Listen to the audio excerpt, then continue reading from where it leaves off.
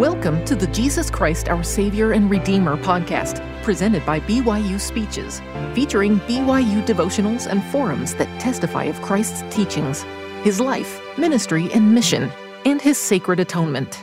Be sure to check out our other podcasts by searching BYU Speeches wherever you get your podcasts, or by visiting speeches.byu.edu/podcasts. I came to BYU, as President Samuelson said, after a career in advertising, and now I'm enjoying my 13th year in a career crescendo. I don't know what that means in the music department, but I've enjoyed every minute of those 13 years so far. The field of sports is a wonderful place to find metaphors and analogies for life, and I would like to begin with one this morning. It's this phrase, leaving it all on the field, which is to say that one gives everything out there on the playing field or the court or the stage, holding nothing back. There are times in our lives where this analogy makes particular sense. For example, when serving a mission, you would want to make sure you came home with no regrets, that you left it all in your field of labor. There is something awfully satisfying about giving it 100%, whatever the assignment. But what if your pre-earth assignment was to come to the playing field of mortality, where there would be the forces of opposition trying to keep you from leaving it all on the field? Such is certainly the case with earth life. But how do we then give it our all? What can we do to assure that we leave this life with the fewest possible regrets? For the next few minutes, we'll discuss one sure way, and that is to come under the influence of the Master, the one perfect example of someone who indeed left it all on this very playing field. And so I have titled my remarks this morning, The Approachable Master, Life's Critical Relationship. May I begin by putting a series of related questions to all of us.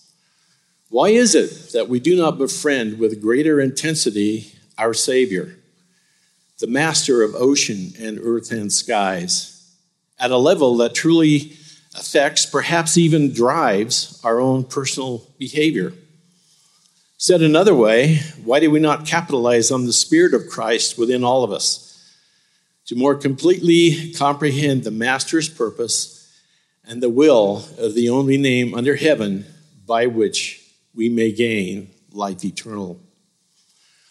And lastly, why do we not accept more openly His simple invitation to come unto me?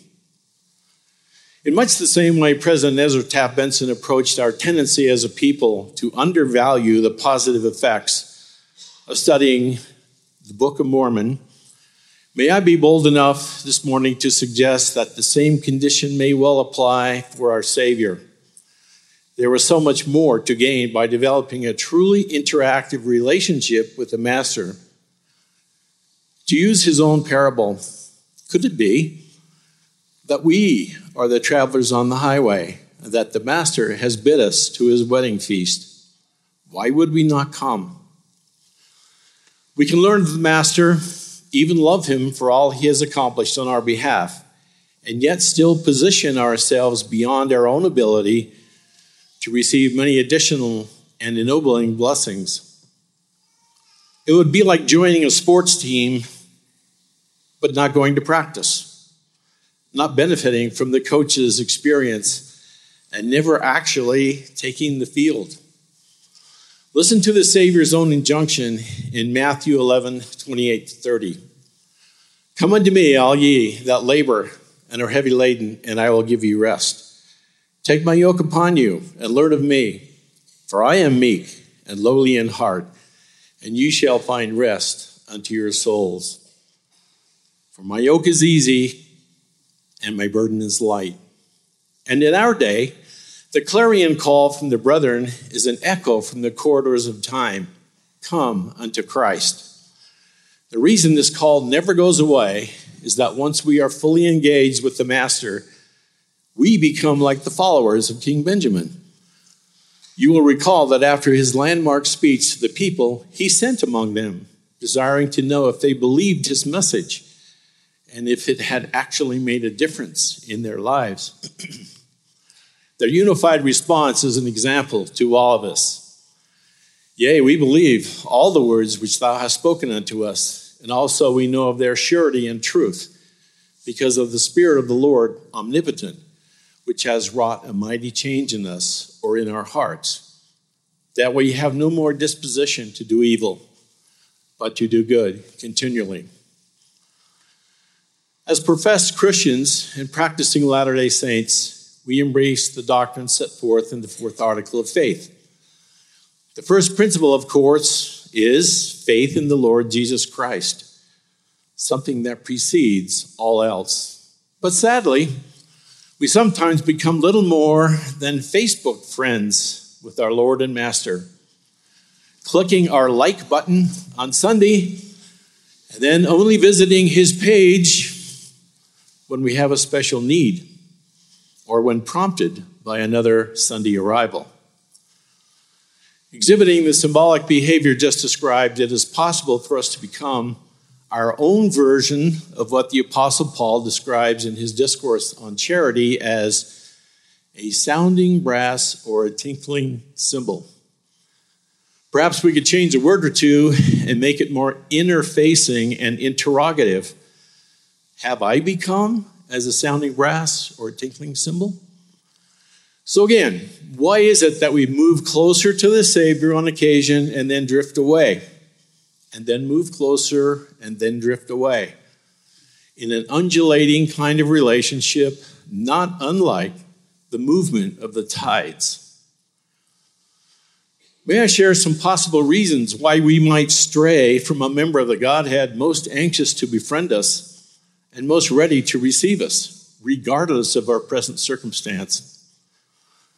An obvious place to begin is the sometimes subtle, but nevertheless diabolically decreed role of the devil himself, who is everlastingly committed to distancing us from the influence of the Master, and will do all in his power to keep us from developing a strong personal bond that would strengthen us and guide us safely through the many vicissitudes of life.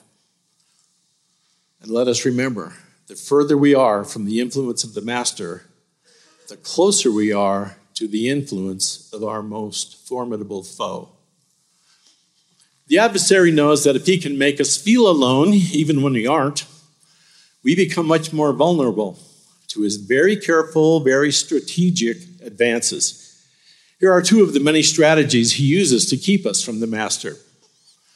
Number one, he convinces us that we are unworthy to enter the presence of the Master, even through prayer, by using the tactics of guilt, shame, or embarrassment, knowing that we have, quote, all sinned and come short of the glory of God. He reminds us that the Master is perfect and we are not, pushing further the distance between us. Number two, he makes us believe that we can do all things on our own and have no need for the Savior's help, just as a small child responds to a parental guidance by saying, I can do it myself. This is commonly known in the LDS parlance as the pride cycle.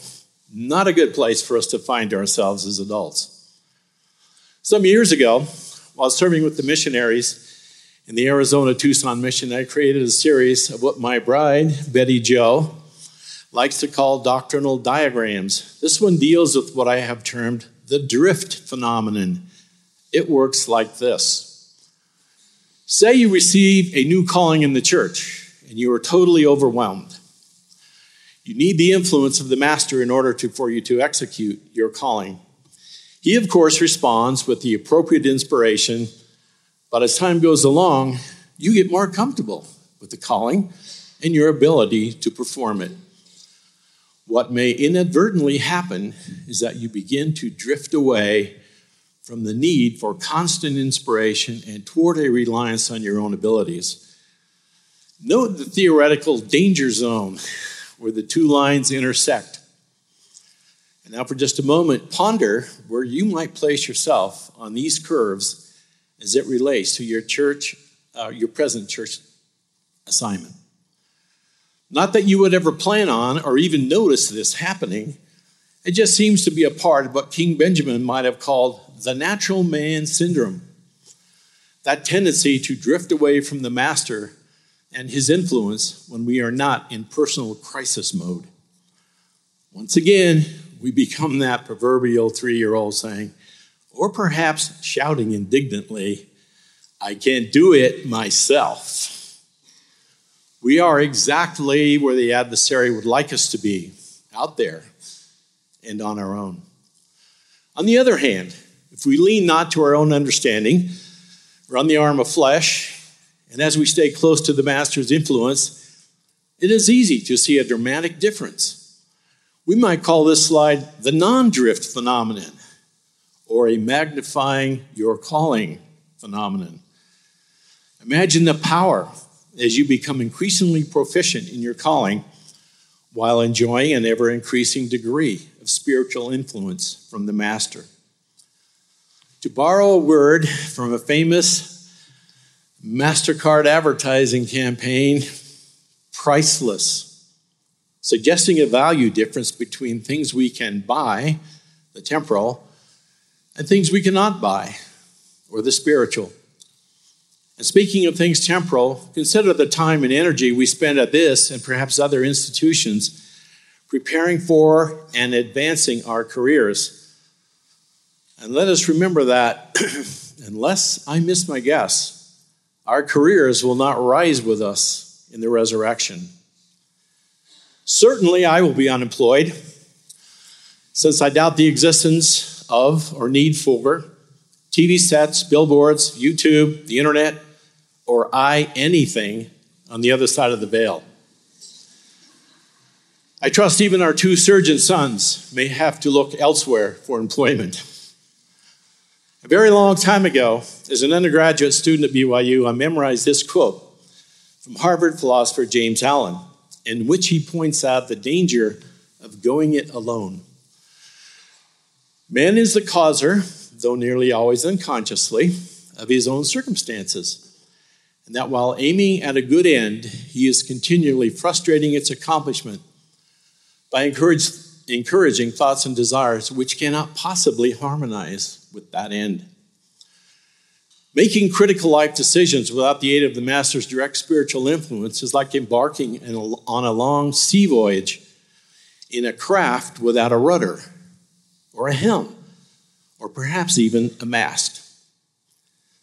Continuing our list, here are 3 more strategies the adversary uses that may be keeping us from a broader, deeper, critical relationship with our master.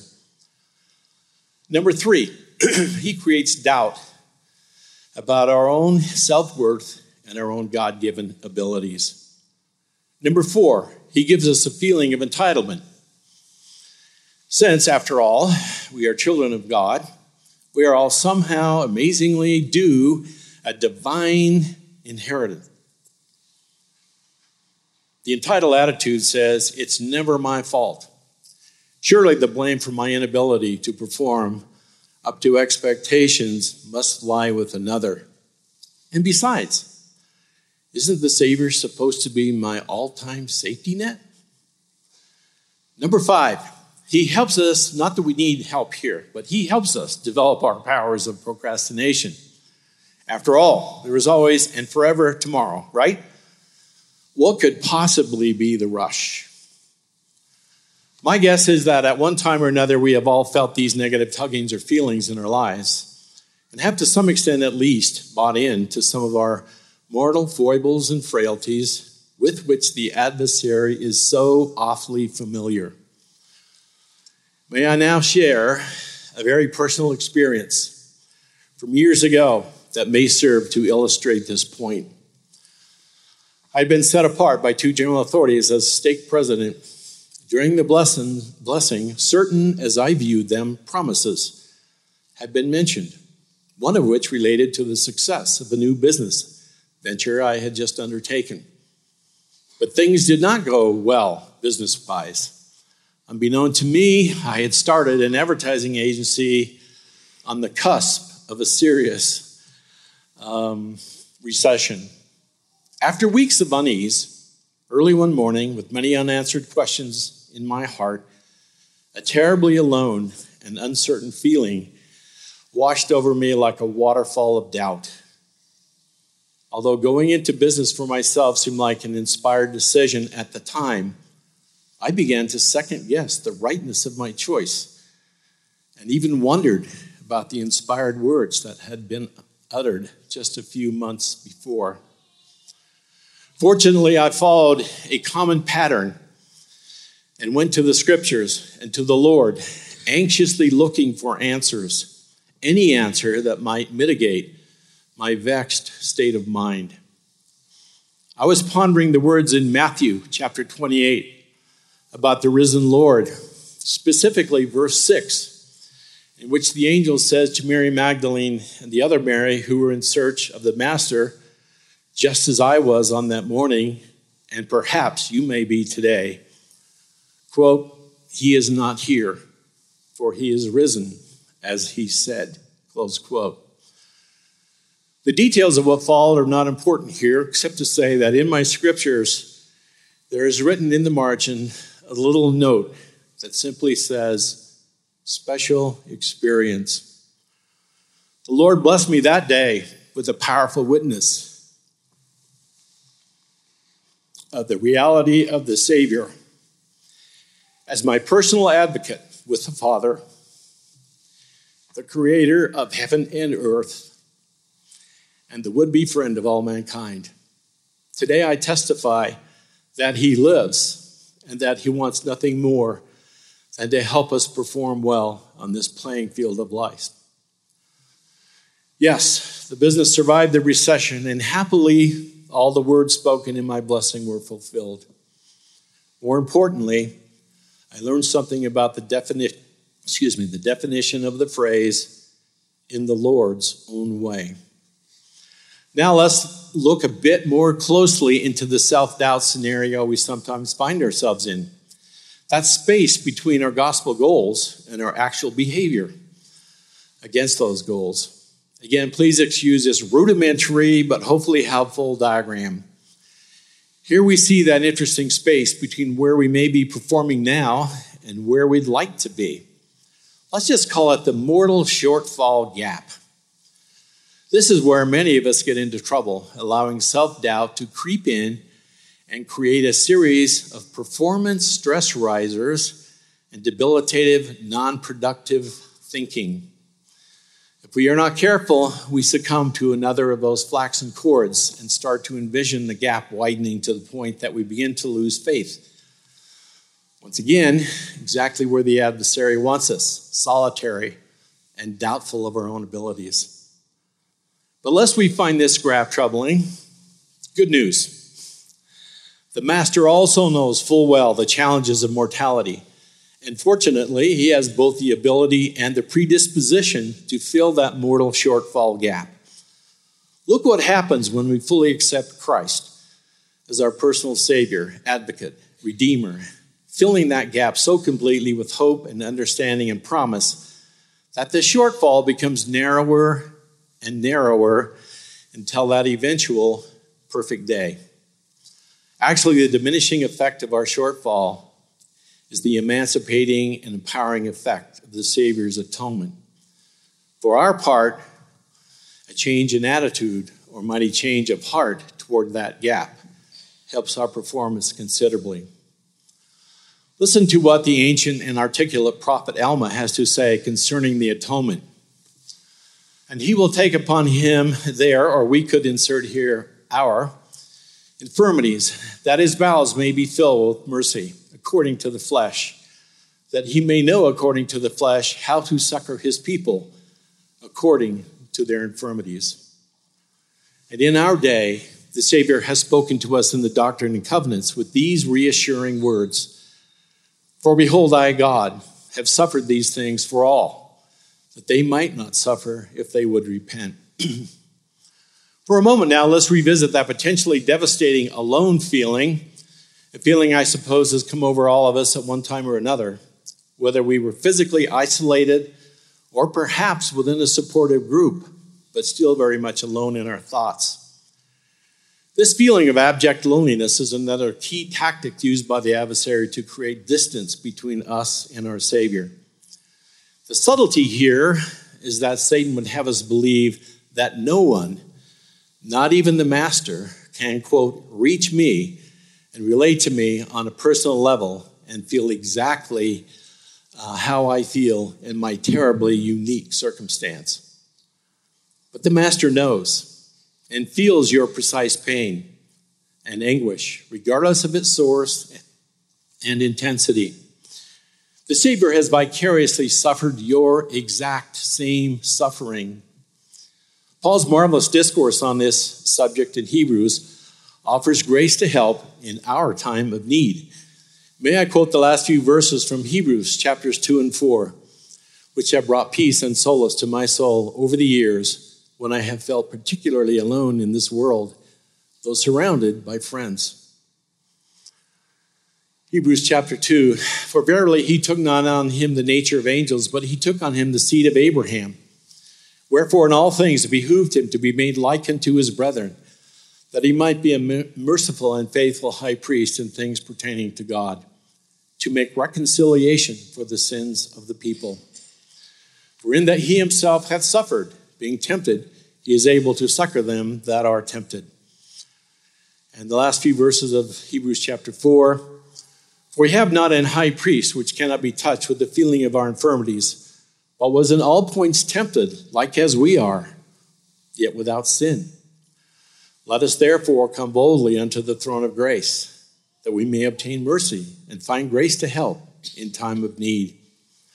I love that invitation. Let us therefore come boldly unto the throne of grace. And speaking of grace, I for one believe that when it comes to our own individual progress toward our goals, vector almost certainly trumps velocity. However long it takes, let us not lose our sense of direction. Here is one way to look at the Master's limitless ability to connect with us across the entire spectrum of human emotion. As mortals, we go through life and can experience some pretty low lows and also some pretty high highs. But as we see here, even though the Savior's earthly experience was every bit as real and visceral as our own, the Savior is on a scale that supersedes anything the rest of us can possibly encounter. We simply cannot get outside his ability to relate to us personally and individually. While meaning friends may offer their best approximate sympathy, only the Master offers ultimate and absolute empathy. Though I am a teaching professor and not a scientist per se, I love the way the Lord invites the scientific process. As described by Alma, who just might have been something of a scientist himself, he suggests that we experiment on the Word in the crucible of the real world. Alma 32:27 says, but behold, if you will awake and arouse your faculties even to an experiment on my words and execute a particle of faith, yea, even if you can no more than desire to believe, let that desire work in you. Isn't that the way of the scientist and the researcher? Gather all the empirical evidence, all the data we can, and apply it to a theory or hypothesis. Then create a repeatable, predictable experiment that proves or disproves the theory. The Savior, both in his own recorded words and through the words of all his holy prophets, has invited us to come unto him, to experiment for ourselves the truthfulness of his gospel and claim the attendant blessings. I appreciate so much the Savior's intercessory prayer in which he gives us all a glimpse of the possible glory inherent in a relationship with him, which is a type of the oneness relationship he has with the Father. May I share a few verses from the 17th chapter of John.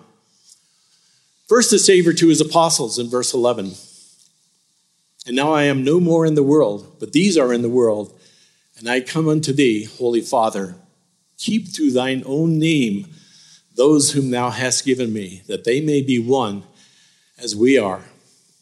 And then to the rest of us, in verses 20 and 21, he says, neither pray I for these alone, but for them also which shall believe on me through their word, that they all may be one, as thou, Father, art in me, and I in thee, that they also may be one in us, that the world may believe that thou hast sent me.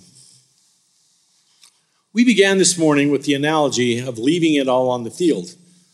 How is it possible for us to not only take this earthly field, but come away victorious? May I suggest by eschewing the strategic advances of the adversary, by developing that critical personal and interactive relationship with the master. May we not be found undervaluing the role of the master whose arms are outstretched still.